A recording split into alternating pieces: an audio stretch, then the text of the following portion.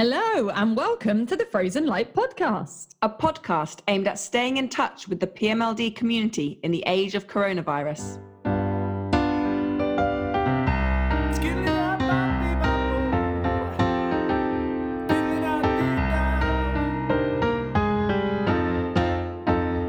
So I'm Lucy Garland and I'm one of the artistic directors of Frozen Light.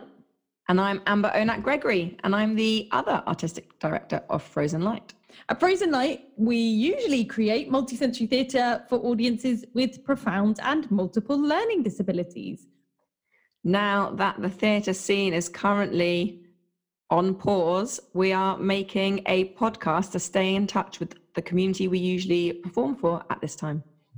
So we've got a really exciting episode for you today. But before we introduce our guest, we just wanted to let you know that we are still looking for people to join the audience panel. And this is an opportunity to be a little bit more involved with Frozen Light. We're looking for people with PMLD, their carers, parents, support workers, people who work in the PMLD community to come and support Frozen Light with the next adventures of the organisation. So on today's show, we've got Rachel Wright, who runs Born at the Right Time. It's a blog, it's a website. She's a trainer.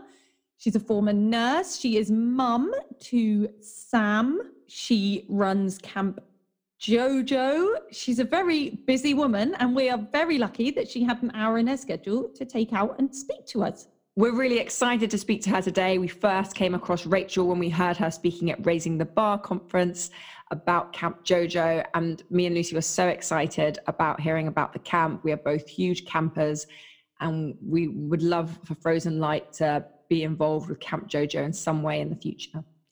So let's give Rachel a ring. Hi, Rachel. Thank you for coming on the show today. We're really excited to have you here. Thank you for having me. So Rachel, would you like to introduce yourself and Sam? Sure. Well, I'm Rachel. I'm an asthmatic with a bit of a bad back at the minute. It kind of starts the bottom part of my back and shoots down my right leg. I've got eczema. I've got hay fever. I broke my wrist last year and then ruptured my APL tendon, and I needed to have surgery. And Sam, well, Sam's a 14-year-old brown-haired boy with bright blue eyes. For some reason, all of my boys have got blue eyes, except I've got brown eyes. How's that even a thing? His favourite things are music and swimming, pointless. He's a big, pointless Alexander Armstrong and Richard Osman fan, prefers Lucy, the carer that's living with us, to his own mother, and can regularly be found blowing her kisses across the room. He's missing school, but he's delighted that lockdown has meant that we have been persuaded to buy an inflatable hot tub so that he gets exercise and physio. And so he has a really healthy tan with a very definite trunk tan mark. Amazing. That's what every teenager needs, a trunk tan line. Exactly. And he's rocking it, seriously. Oh, amazing. God, I'm pretty jealous of Sam's hot tub. Yeah. So tell us, what does your lockdown look like and how has life changed for you? Well, obviously, lockdown's just wonderful, and it's fantastic being confined into a small space with 3 children and, who love to move things around the house and expect some mystical creature to magically transport it overnight to where they might find it the next day. And obviously they don't have any screen time because they are so out exploring nature, and they are having sensory experiences and just soaking up this real quality time with me. Obviously, that's all utter nonsense. So I have thought about starting a YouTube channel where I show people messy places and sort of say, look, if you close the drawer after you've used it, it doesn't look so bad. And when you take clothes off, you can put it into the laundry basket afterwards. In the hope that they might, the amount of YouTube they're watching, they might randomly come across them and somehow miraculously discover that, you know, things can be done without me shouting at them or instructing them that it is required. No, really, what's lockdown like? Lockdown is, well, before lockdown, we had like 9 carers. Some of them just did 1 or 2 hours every couple of weeks. Some of them did a couple of nights a week. But we managed a team of 9 carers. When lockdown properly came into place, when Boris Johnson did his whole sitting in front of the table thing, then we decided to go it alone, try to go it alone. And I'm really proud I survived a whole 2 weeks. That's 2 weeks. impressive. I know. I know you've spoken to other parents who have done much, much longer than me. But I honestly, 2 weeks of doing the nights and the day, you know, there is a reason I didn't become a primary school teacher, a secondary school teacher, or an SEN teacher. We say that a lot to each other, don't we, Lucy?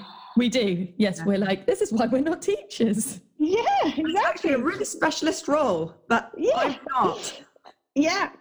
So after 2 weeks, we managed to persuade a wonderful carer, Lucy, who, like I say, is flavour of the month, actually, with all the kids, to be fair. And she, you know, given the fact that we get sleep and are slightly more fun for our kids as well, she's pretty high on our list as parents as well, Tim and I. We did 2 weeks without Lucy, and then we've had Lucy in, but nobody else. So has been isolating with us. For me, that meant I do a bit of running. I've run a couple of marathons. I haven't run a marathon for a couple of years, but going into lockdown, I quickly realised within a couple of weeks that it was like I was going on my marathon run without taking any of my energy gels. And although I could get round it, I'm going to be an absolute mess at the end of it. So I've just kind of, we kind of came to the point, and I think this is what parents like me have to do all the time, is, we can get by. I can manage to not kill my children. I can manage to not throw any of them out the window. I can manage to, not harm myself. But is that the best I can offer them? Is that the best I can do? And actually, I think it's hard, isn't it, to ask for help? But I absolutely recognise that when I get more sleep, I'm a nicer person. I think lockdown has been difficult because my world has shrunk again. Like we said, the whole teaching thing, and the work that I was doing before and stuff. And I like talking to people, and that has shrunk. That world shrunk, and so that's been difficult to kind of process a little bit, as in process because it's a new thing, but also process because maybe it's opened up some past trauma as well. Those first few months and years of Sam's life, where all of our dreams and hopes and expectations that we'd had were completely sort of taken away or changed. I think lockdown has kind of brought all of those emotions back up to the surface. I wonder whether we've got like emotional memory. The way like my son tries to play the violin. Oh my goodness. But talk about being I'm in lockdown with someone learning the violin. It's just anyway, but yeah, he has, his violin teacher talks about muscle memory, like do that thing over and over again and you'll learn it. And I wonder whether there's been so many times when I've been standing at the hospital and getting more bad news and having a plan for going on holiday and my child gets sick and it stops, and all these things that you expect. And so I think there's been something about this episode of lockdown that has brought a lot of those really difficult emotions that I've dealt with as much as I can back to the surface and made me kind of revisit them and work them all out all over again. And you're not the first person we've interviewed that said that. Actually, interestingly, our last week's guest was saying exactly the same thing. Yeah, there you go. We must be right then. Yeah, always. Yeah, and I think it's a challenge now, isn't it? Because I think lockdown's been the easiest bit, to be fair, because we've had really clear, right, this is what we need to to make it okay. This is how you keep your family safe. But we're now in a situation where we have inevitably got months, potentially even years, of a new type of normal with social distancing and shielding and isolation and all these jargon words that none of us even knew 6 months ago. Another similarity with becoming a parent of a child with complex needs. And we're going to have to work out how to look after our families all over again, because funnily enough, none of the guidance really kind of relates to us. None of the guidance really, speaks into our individual situations. And so we have to risk assess all the time, which is, we've done for years. We've got to work. We've spent our lives risk assessing, whether to leave our child with another person or whether to go on holiday and decide how far away that is from the hospital or whatever. And so I think we're used to making those risk assessments every day, but we're going to have to do that very deliberately and very carefully over the next months and years. And today is Tuesday, the 23rd of June, and it was just yesterday when new guidelines came out for people who are shielding and who've been told that they need to shield, that can end on the 1st of August, as long as there are safe measures put in place. But that was basically the only information that was given. So what are those safe measures? How will that happen? How safe is it? What is the science? So that new date's been given with very little further information.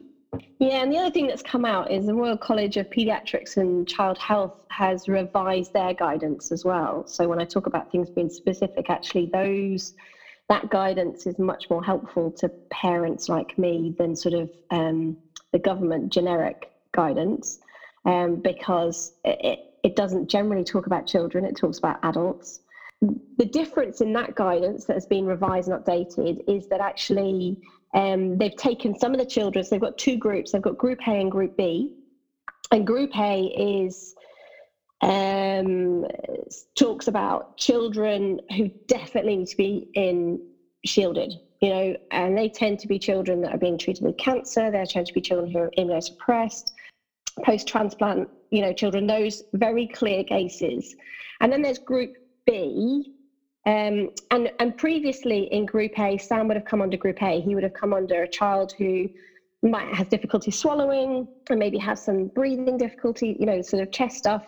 But he has actually been moved to Group B, which are these people may need to shield or not. Actually, it's more likely they don't, and they need to consult their clinician specifically to discuss what that means. We didn't actually ever get a shielding letter, and I suspect that was really because everybody thought somebody else was doing it more than anything, rather than that it was the right thing. But that was fine, because we were always going to go and do whatever we thought clinically was the right thing to do. My husband's a GP, I'm a nurse, so we were always going to kind of risk assess and try and work things out ourselves. But it is really hard, like you say. So, for example, we've made the decision next week to start having a couple of night carers in. So only 2 of our night carers. We're still going to limit the personal care. They're not going to, I'm going to put lots of different things in place. For example, they'll come into the porch and I'm going to give them some blues that I've washed, as in some theatre blues that I'll have washed, and they will get changed into those, and they will wear a mask, and they will stay 2 meters from everybody else in the family, and they will, when they're dealing with Sam, they will obviously wash their hands as soon as they arrive and stuff, and they'll put alcohol gel as soon as they go to him, and they'll be wearing a mask when they deal with him. I mean, that's not perfect, but I'm basically going to treat those carers as though they do have it, as though they do have COVID, and basically try and limit the potential for them to provide any infection. Again, for that reason that I said before, that this is going on for a long time. And this might be the lowest infection rate we have for ages, because we're going to be releasing the population into the wild again. And goodness knows what the pubs are going to be like when everybody realizes they can go again. And it's going to get hard, the infection rate is going to change, and it's not going to get a lot lower. So we have to deal And you've just mentioned that you're a trained nurse. Are you currently working as a nurse? No, so I stopped nursing outside the house, so to speak, where my youngest was born 5 years ago. I still registered as a nurse, so because of the training that I do and the work that I've done around the communication co-production stuff, I still managed to persuade the NMC that I'm working. Although, I know plenty of nurses that do a heck of a lot less nursing than I do. And a heck of a lot less nursing than a lot of other parents do, quite frankly. I reckon there's probably been a lot more nursing going on in the lives of complex children's homes than, because quite a few of the nurses, our palliative care nurses have been stopped from going into our house. So, I don't know how much nursing you can do virtually on the over Zoom. It's possible and you can, but let's be honest, it's the parents and the carers that are stepping in and doing the care and the hands-on changing pegs and, buttons and Mickeys and putting NG tubes in that gets yanked out and doing the suctioning and all that stuff's being done by our parents. And I think that's a really, important point to make, like how important parents and carers are, and even more so during this time, and how often undervalued you all are. It's something I talk about in the training, actually. And no matter who you are, whether you're a physio, an OT, a therapist of any kind, or a specialist, if you go into a situation and you do your thing, and you do it at the person and at the family and at the parents and stuff, and then you walk away, it will only ever last for that moment in time that you are present. If you build a relationship with the parents and the family and the child, and you build an understanding of what it is you're doing, and most importantly, why you're doing it, and you inspire and you motivate and you resource the family, we will walk over hot coals for our kids. We will do whatever it takes for our children. And if you inspire me and tell me why something needs to be done, I'll be doing it at 11 o'clock at night or 4 o'clock in the morning or 3 o'clock in the afternoon, because I'm there and I can. So rather than, simply the specialists doing their thing and then wandering off, there's so much opportunity. And that's more, and lockdowns expose that dramatically. And you've just mentioned your training there. So during lockdown, you started a course titled Reimagining Communication and Co-Production with Families in a Post-COVID World, along with the hashtag Bridging the Gap. So how did this come about, and what are your aims with the training? So I've been doing training. I sort of stumbled into doing this a few years ago. So I published my book, The Skies Are Under, which is a memoir about becoming a parent of a child with complex needs. I stumbled into that. I had no intention of writing a book. I got a GCSE. I've got a C in my GCSE English. I completely made up the reading list based on films that I'd watched. Because I didn't read anything except the back of a cornflakes packet. And only if that I thought I might have a toy in it. But I got to the point of quite a few years after Sam was born, he was probably 7 or 8. And my head was just full of the stories of our life and the decisions we made and the conversations we'd had. And I kind of just needed to get it out because it was keeping me awake. Not at night, my head hits the pillow, I'm out, but wake up at 5 a.m. and I can't get back to sleep. So I just needed to get those voices out of my head. So I started writing, did a couple of writing courses and did some blogging. And then the book was published. I self-published the book. And from that, people started, again, having bridged both sides of the fence, both sides of the bed, so to speak. I've been the parent. And I've been the nurse, and I've been that healthcare professional who's broken the bad news, and I've been the mother. So the bridging the gap thing is about, I recognized when I became a mum that there's a big disparity between the information professionals get and the information parents get, and there's a there's a conflict very often. There's a tension that comes about from different perspectives and different priorities. And I think that my dream is that we bridge some of that gap. That actually, and I think this post-COVID world is a fantastic opportunity for us to all reflect and reimagine and work towards better understanding each other's roles and how together we can be doing something more for each other to make life better for the children that we all care for at the end of the day. Because we spend so much time fighting and, me included, for complaints or whatever. And I just think we could be using our energy so much better. Well, it sounds awesome. And it sounds like a much needed course. And you get out and work with doctors and nurses. Yeah. So the courses used to be like, with real people, and I used to touch people. And I used to so I did communication and co-production has been my passion, I guess. As you can tell, I don't like to talk.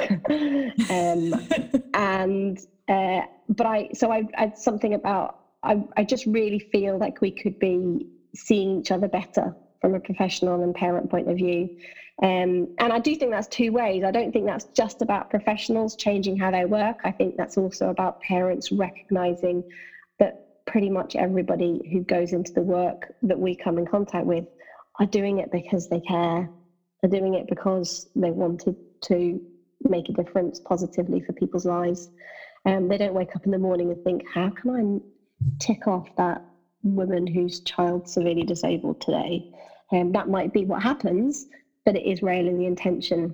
So I used to do that physically, and it was like OTs and physios and medical students and nursing and postgraduate nurses. And I've spoken at international conference, I've spoken at Parliament and spoken in sort of just local events and stuff. And yeah, those first 3 months of lockdown, I kind of had a bit of a part of my meltdown and my shrinking of world is like, oh my goodness, the business that I've tried to build up over the last 3 years just, evaporated because I can't go and do this stuff, partly because I've got all the blinking children at home. But also because we can't do this traveling and whatever. And I have to consider the needs of the kids and keeping everybody safe. But out of my own, in the same way, I'm suggesting professionals reimagine. Actually, the process of taking the courses online means like the course on Thursday that we've got, there's people from all over the country coming. There's people from all over the world coming, actually. There's Australia, New Zealand, Canada, and all around the UK are coming on a course that, and I couldn't physically, if I had to go to those places, there's no way I could see all those people. So actually that's one way that the virtual world is enabling me, and I don't even have to get dressed, as long as the top half of me, I can be wearing my pajamas underneath the desk and still I can pretend to be professional and train. But Rachel, we first came across you when we heard you speaking at Raising the Bar last year about what sounds like the incredible Camp Jojo initiative that me and Amber are desperate to come. Then can you tell us a bit more about this? And obviously I've seen it's been cancelled this year and how the plans have had to change. Oh, it'd be so fab if you came. That'd be awesome. So Camp Jojo is totally a dream come true for my husband and I. Well, let's be honest, he loves the outdoors. I kind of grew to love it after being together for 25 years. And I don't know if you do camping at all. We're both camping. Yeah, so, but that's the whole kind of, you think your car's quite big until you go camping and you're like, oh my goodness, all this stuff. I remember when Sam was little and we'd go to my parents-in-law's house and we'd just be going for the afternoon and they'd be like, are you moving in? Because we'd have, the baby bag with all the changing things and the milk and the meds and there's a different high chair that Sam could sit in and the specialist push chair. And that was just for an afternoon. So taking Kids camping, full stop, is like, you kind of need to get a forklift truck. And taking your child with a disability camping, the amount of kit you have to bring is ridiculous. You spend more time packing and setting up than you do actually there. We used to go for 2 weeks camping, but partly because you just felt you spent 3 days setting it up. A day packing at home, a day traveling, a day setting it up. What was the point of only going for like a week? Because then you'd be taking it down again. So Camp Jojo is all about having all of the equipment and the support with people to make camping actually fun for the whole family, not just the children, and the parents are exhausted right at the very end. So camping was always really important to us as a family, and we wanted to produce something that was actually a holiday and enjoyable for families. And it is sadly one of those things, like, just saying how the potential for this virtual world to potentially enable people, you really can't camp on a Zoom call in the same way. So yeah, we took the decision fairly early on that there was no way we were going to be able to offer exactly what we would have planned, which is 7 or 8 families in a private farm with all the facilities and equipment and volunteers they would need in order to have a really unique, fun, new experience. But we're hoping to offer a little bit of virtual stuff this summer where people can connect to our Camp Jojo Facebook and website, where there will be videos and some interactive things like storytelling around the campfire and different bits that our volunteers and stuff are going to provide, just to make sure that everybody knows that we will be back. And no doubt, I think even next year, I think it will look a bit different, and we'll have to adjust the way we do things. But we're absolutely determined to keep that dream and that passion and that experience alive for our families. I think we felt very similar about multisensory theatre, haven't we, Lucy? It's just like, we've done a lot on Zoom. We've even managed to kind of start a project with an organisation in New Zealand. That's all things that we wouldn't have considered to do virtually at this time. So there are things we've been able to do, but the main premise of our organisation we just can't do, and that's been really difficult. Yeah. So I think when you're reflecting on things that have changed, like for example with families, you've got this inner circle of people who used to touch our lives physically every day. There's daily carers and those teachers and those people that did transport who absolutely touched our lives, not just in a metaphorical sense, but in a very physical, practical sense. And lockdown has utterly stopped that from happening. And there isn't a way of replacing that. That's sort of outer circle of people who step into our life and who give us information and provide therapies or do these other things. Actually, this lockdown's been epic, because we had a great Ormond Street appointment a couple of weeks ago for Sam, and normally that's a whole day off work. That's potentially 3 hours driving in, however long appointment, probably need to go to the toilet and have something to eat before we do another 3 hours drive back. So that's like 6, 7, 8 hours of a day. I was wearing my running stuff. Zoom call, the doctor came through, done and dusted in 15 minutes.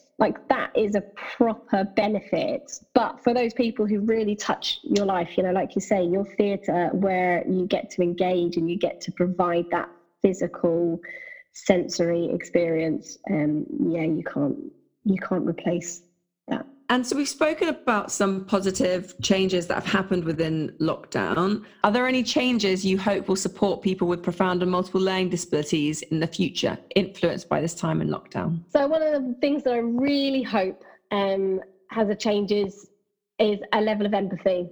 I think now, since lockdown, pretty much everyone in the whole world knows what it's like to be going through life with a certain set of priorities a certain number of things in the diary, a certain set of expectations, and an ease and a normality about life and the way things go, and then it will change. And suddenly everything be very different, and the discourse and the confusion and the uncertainty of life being very different.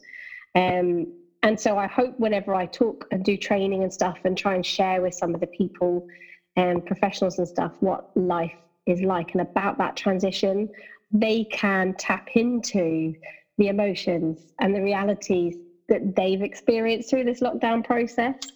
I really hope, like I say, through the training and stuff, that we have the opportunity to stop and to really reevaluate our values and our mission and our expectations as professionals for families, and consider ways in which we can provide a more equitable system, a more reciprocal system, where it's not just me as a professional saying what has to be done and when it has to be done. Before, if the physiotherapist wanted to book a meeting with me to discuss something, then I'd get a letter in the post saying, so this is the date that I can do, and can you do it then, and come to this place. And I'd either be like, yeah, fine, put that on my pile of my inbox pile of sort of letters, and zip it into the diary, or I'd spend the next 24 hours trying to get hold of that person to try and rearrange that appointment because it didn't suit me and whatever else. And now we've got the chance. What's happening is professionals are having to meet families where they're at, because the families can't extract themselves and take them to where the professionals are. And I hope that is something, that ideology, even if that physically isn't going to continue, although I think it could do for a lot of situations where parents and families have been expected to go somewhere when really there wasn't any need. They could have had that telephone conversation. They could have had that Zoom conference. There wasn't, I didn't need to have my child screaming in a waiting room for 30 minutes before I had a 5-minute dietitian appointment. I could have just spoken to the dietitian on the phone. I didn't need to spend an hour trying to get a disabled parking space. So I really hope that some of the changes in the way in which professionals have step into our lives, rather than us having to go and accommodate the professionals' priorities and the therapy priorities, carries on, so that there is an opportunity to, like I say, reimagine translating what we do practically into a much more family-focused, child, parent-focused practice. And I think this is, everybody's had to stop. We've all had to stop and take a deep breath, and it's all been chaotic. And there is a potential and a tendency for us to take what we've done in the past and try and contort and squeeze and make it fit into this new normal. I really, really hope that people will be a bit more risky than that, and will be prepared to say, okay, let's wipe the slate clean and say, okay, what is it that we're trying to do in our service and our therapy and our provision, and how can we do that in a way that meets the needs of the families rather than fits our provision. I think we've got this opportunity, and I really, really hope that lockdown is the catalyst for that to be reimagined and changed for people with PMLD in the future. That sounds wonderful. Absolutely. Wouldn't it be? Yeah, wouldn't that be great? Yeah, and again, something that's been echoed by other people that we've spoken to. Actually, there are these positive things. And you think if there are a number of people saying it, then change is possible, because if people are recognizing the same benefits and the same challenges that are coming out of this period, then hopefully that will mean that voices will be heard. Absolutely. And I think that's why I care about the whole bridging the gap. Bridging the gap is the thing that I really want to strive for, because there is this family voice, and there is this collaborative voice from parents. And I think actually we too often are arguing against the people in place to try and support us. And actually what I think when you talk about collaborative voices and louder voices, if we, the parents and the professionals and the specialists, were all united in our voice of turning around and saying to the people who have the structures and the policies and the legislation or whatever, this isn't working, or this is how we need to change things. If we bridge that gap, how much stronger would our voice be if all the professional bodies and all the parents and all the things were turning around to the government and the people in power, whether it's local, whether it's central, and saying, hang on a second, the system isn't working. So we've got this ideology and policy of collaboration and co-production, all this stuff up in the clouds kind of thing. But by the time it filters down to the reality for families, it's so different. It doesn't feel like collaboration. It doesn't feel like effective communication. But the things that need to be changed are not things that the professionals who we work with can do anything about. We collectively need to use our voice to turn around and say, come on, this can be different and this can be better. And like you say, if there's a united voice from families and a united voice from the people who are in our lives trying to support us, and then we go, just imagine what we could do. And the power of the people. Yeah. Cool. Well, I think we should leave it there. Thank you, Rachel, on that nice sort of note. And just before we finish, we've got a lovely recording that you did earlier in the week where you're having a chat with Sam. So we'll just play that here. How are you, Sammy? Say hiya. Do you want to listen to the Gruffalo? Yeah. Would you like to go swimming later? Yeah. Who do you love more? Do you love Mummy? Do you love Lucy? Oh, nice. Nice to hear that. Do you want to put your story back on? Yeah? Love you lots. And thank you, Sam, so much for that clip. It's really hilarious to hear that you're loving Lucy more than your mum right now. Rachel, how does that make you feel? I just got to say that that's outrageous, that actually I am much nicer than Lucy. And that just because, I am just as beautiful as the 20-year-old girl that he prefers at this minute. And that's about it, really. I just don't want to end on saying all that and then Sam being like, yeah, but you're not as good as Lucy, are you, Mum? which is essentially what you've done in this podcast. Brilliant. Well, thank you so much. It's been so lovely to talk to you both. Thank you, Rachel. All right, cheers. Bye.